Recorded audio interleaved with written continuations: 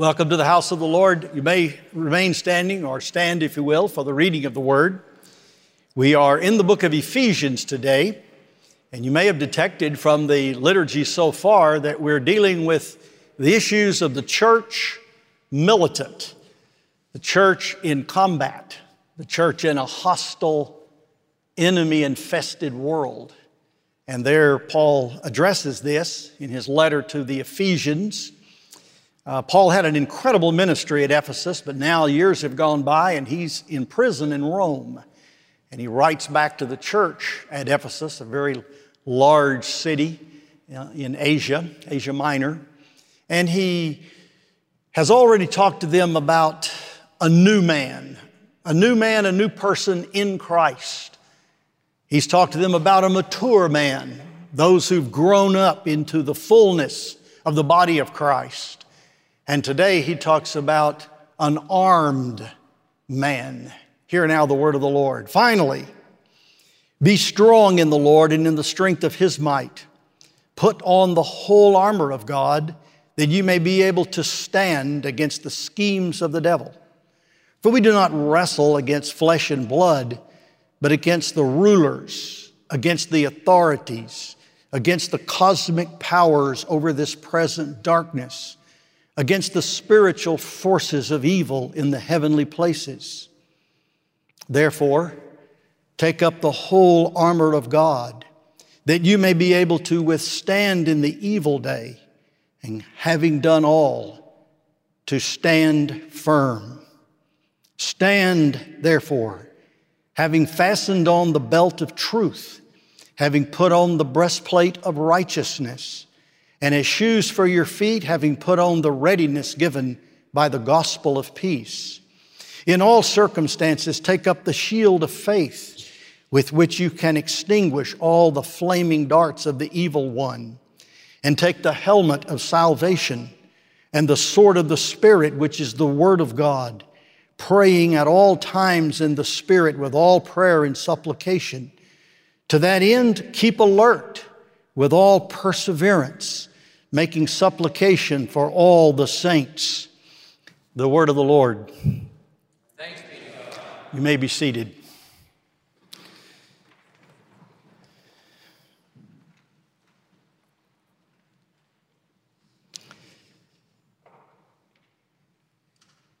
We as believers in this world are in a warfare. We're in a war. Some of us don't know it because we're asleep. Some of us don't know it because we don't know which side we're on. Some of us are not aware of the warfare because the weakness is so prominent in our spiritual lives that we never even mount any kind of a defense. And some of us lack boldness and strength to prosecute the war past just defensive maneuvers. In this letter that Paul writes to the Ephesian church, he gives a very, very thorough explication of the nature of that war. He talks first about the enemy, and then about the armament, the armor that the believer must wear. And then he finally speaks of the secret to it all. It is the work of the Spirit of God. It is the Spirit of God is the one we draw our strength from. And Christ the Son is pictured throughout Scripture as a warrior, much more so in the Old Testament than in the New. But there are vast portions of the Old Testament that speak of a warfare of battle, enemies being slain, strength in battle. And almost all of these passages in the Old Testament refer to the work that Christ has done. Christ is David, the anointed one, in battle with Goliath, the seed of the serpent, the representation of all that is evil. And this fight belongs to the Lord, and it must be fought in the Lord's strength. So About the best we could do this morning is to just hit the very high points across this passage, but I think that'll be enough to stimulate us to steadfastness and make us aware of the warfare we're in. But the thing I want to do is sound a note every time I get a chance that the battle is the Lord's and the victory is ensured. So we need not despair. And it's interesting that what we're called upon to do over and over in this passage is to stand. 3 times it says stand. Just stay upright. Just stay awake. Just stay alert. Just stay in the battle. Once the word stand is combined with another word and it's translated to withstand or to stand against. That's all the Lord really is calling upon us to do. That's what our armor equips us to do, is to simply take a stand. Nothing else but walk to the right side of the line that is drawn in the sand in the battle. Make sure you're on the Lord's side. Make sure you're standing in the right place. You're aligned with the right side in the battle. And the work, the fight, the slog, the warfare is done by God, the Spirit. Has been done and is being done by Christ the Son as a mighty warrior on our behalf. So we're not called in this passage to line up and to take on the warfare all by ourselves in our own strength and claiming our own personal victories. We're called to just get in line, stand, line up, stay up. And that's what we see. The first thing that Paul talks about here is the enemy itself. He talks about we need to put on the armor of God, which we'll talk about in just a minute. And he says that you may be able to stand, that you may be able to stand against the schemes of the devil. He says we do not wrestle against flesh and blood. It's not a physical warfare, but it is spiritual warfare. And he outlines 4 things that are not necessarily synonymous, but they're kind of overlap. They're close. It's rulers, authorities, cosmic powers over the present darkness, and the spiritual forces of evil in the heavenly places. That's the enemy. Classically in Christian theology, the enemy of the soul is always seen as the world, the flesh, and the devil. Here we have 2 out of those 3 enemies. We're not principally talking about the enemy that is enemy, the flesh, but we're talking about the enemy that is without, and that is Satan himself.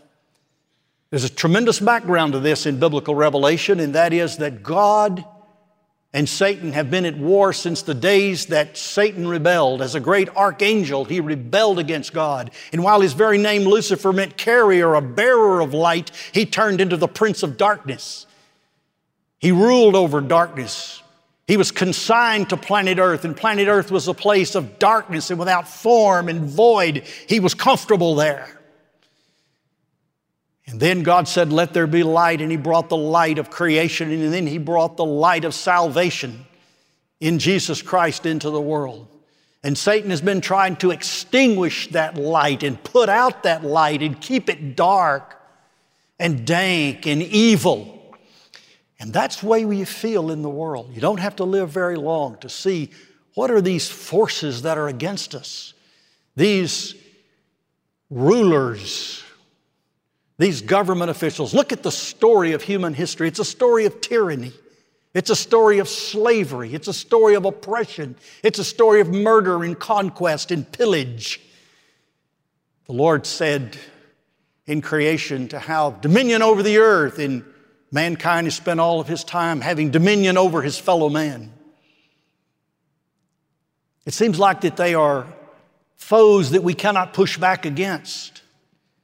Godless, antichrist ideologies.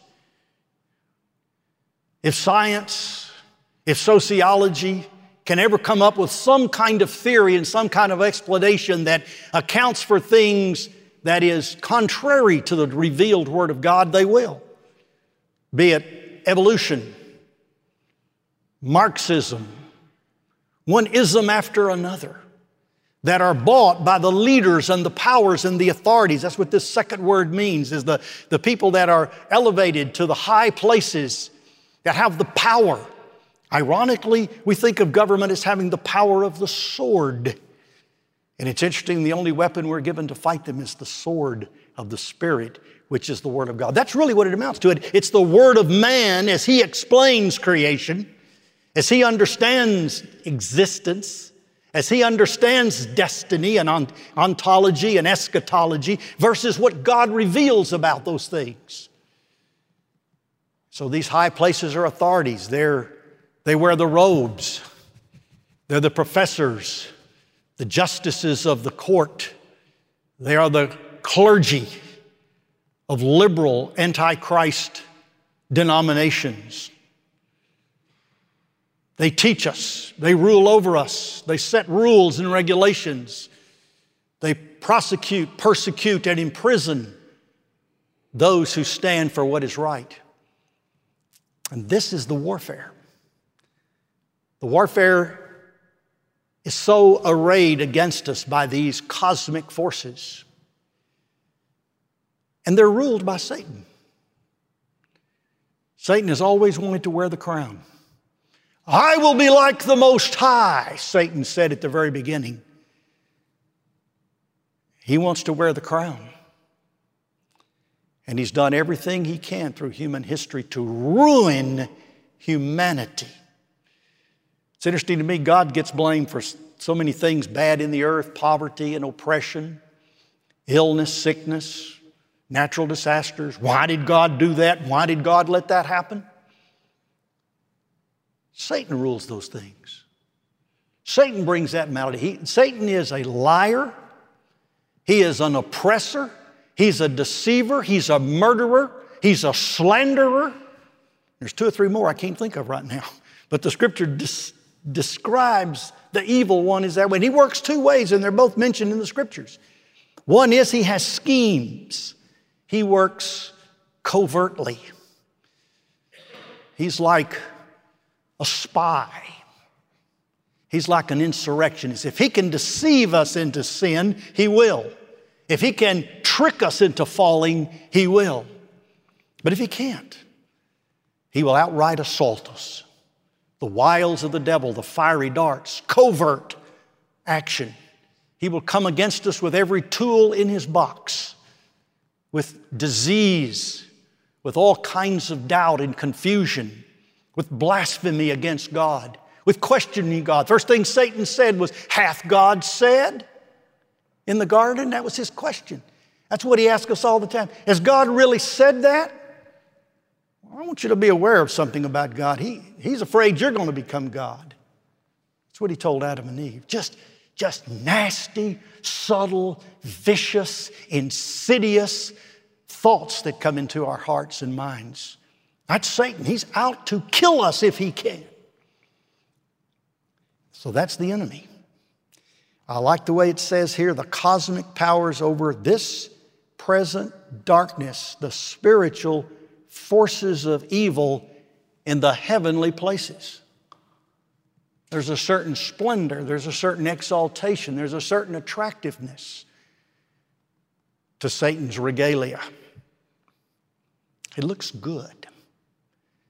The pleasures of sin are always pleasurable for a season, for a while. And if Satan can get us bogged down in that, he will. And he will take us out.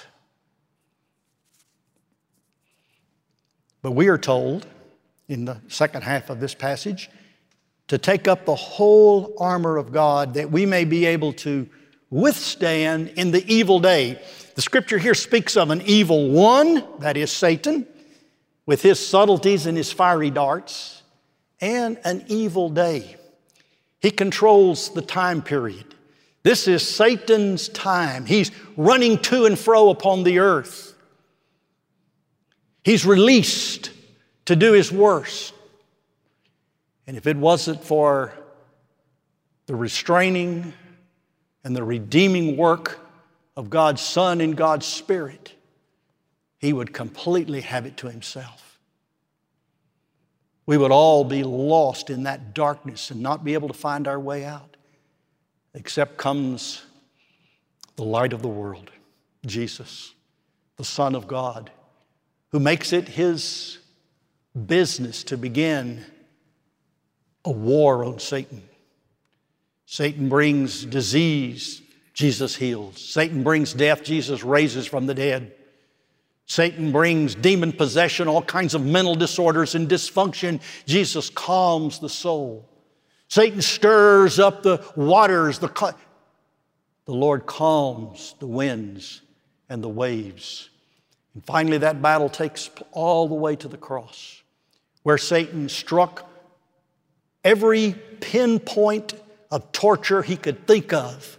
Nails, thorns, spear, into the incarnate Son of God on the cross, bruising him, crushing him. And he took him out. He did to him what he wanted to do to everybody. He took him out. But unbeknownst to the devil, or maybe even tragically, his great awareness, God, the Father, won the victory because he allowed Christ to descend into hell, to be in the realm and under the sway and under the destiny and under the homeland of Satan himself. And then God raised him up. And that's the victory. There's a strong strain in Christian theology, and we sang some of the hymns that are related to it today. The theme is Christus Victor, Christ victorious, Christ ruling and reigning, Christ having overcome. But the battle is still there for us. And this is how we are to do it. Now, this armor that's outlaid here with these 6 pieces of armor, a lot of expositors get all excited about, Paul was in prison and he was sitting next to a Roman soldier, and the Roman soldier had on the full garb, and he looked at that and he used it as an illustration to teach some truth about the Scripture. The truth is that most of these images come out of the Old Testament.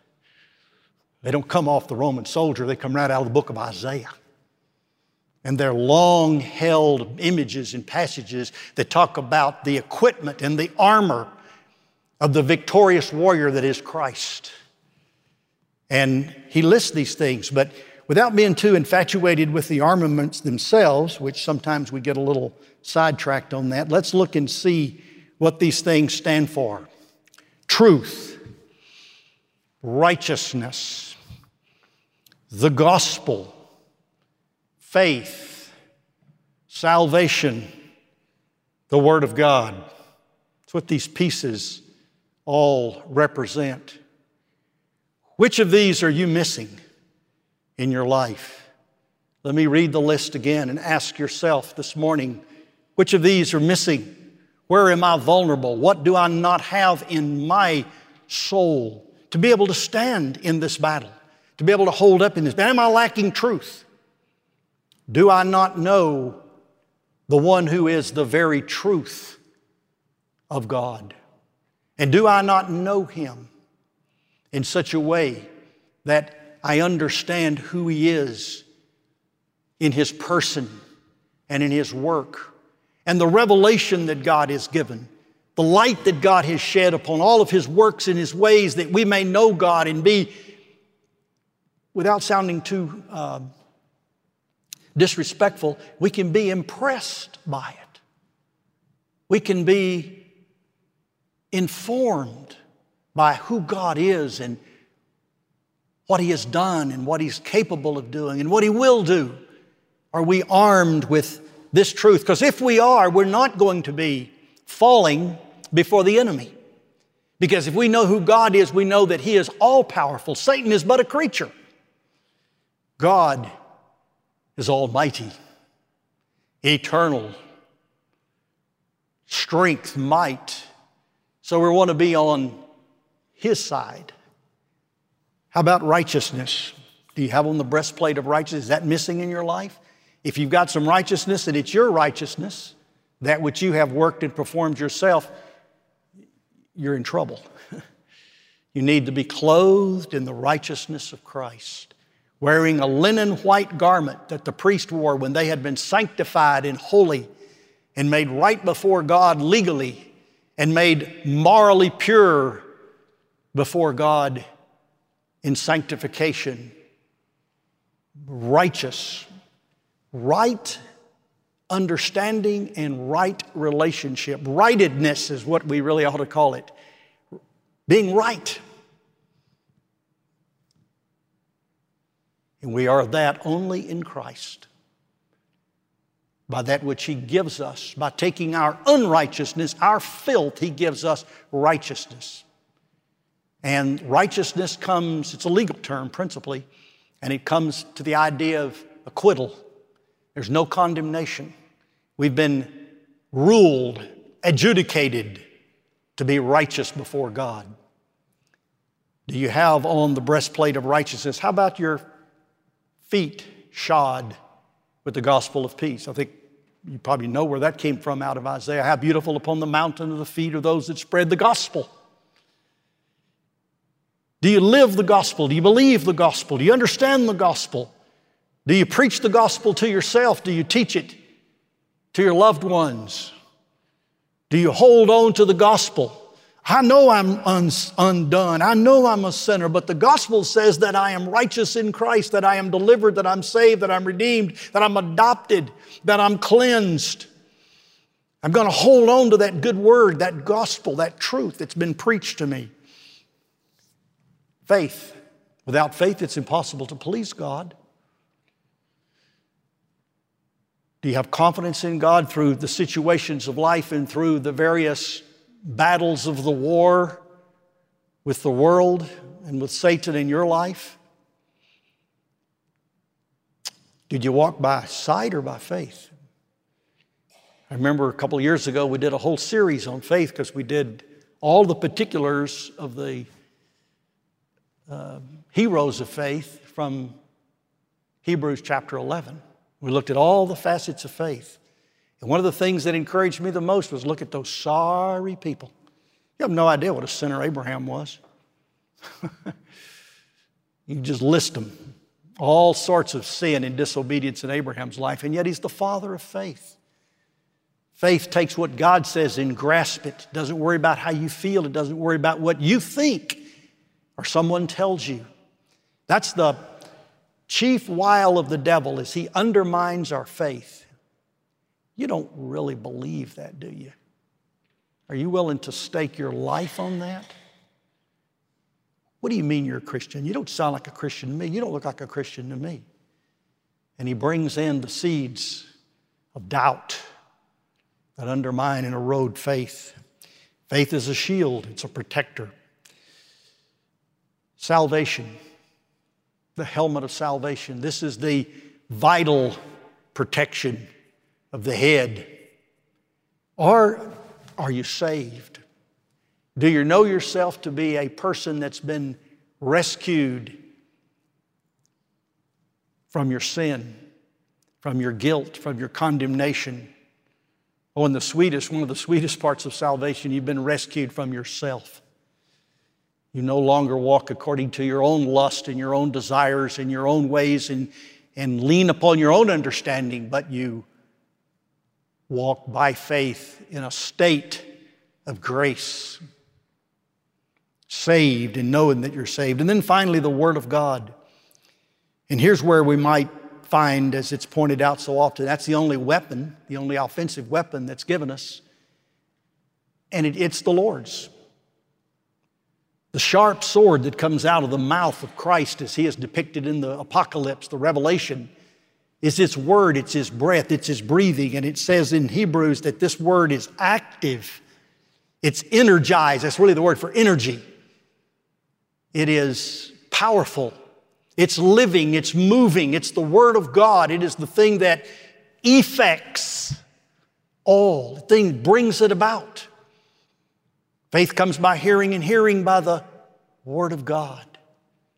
Everything, even Christ in his wars with Satan in the desert, in the temptation time, spoke the Word of God, quoting the book of Deuteronomy principally, back to Satan, using God's Word as an implement. It's interesting that the word that's used for word in this text is the word rhema, not the word logos. The rhema word of God is the spoken word of God, the powerful word of God. Everything that God does, He speaks things into existence. He spoke the universe into existence. The breath, the word of God, that which is go forth. How did the dead bones live in Ezekiel's valley? By preaching. Preach to the bones. Speak the word of God over the bones, and the bones will live. And that's the way we live. We are living by the active, living Word of God. And then we are pruned and we are guarded by the Word of God. It says in that passage in Hebrews 4 that the Word of God is both decisive and incisive. It divides the soul and the spirit, the joints and the marrow. It works like a scalpel, but it's a two-edged scalpel. And it works through the heart. And it's not only decisive, but it's discerning. It discerns the thoughts and the intents of the heart. It is a close inspection.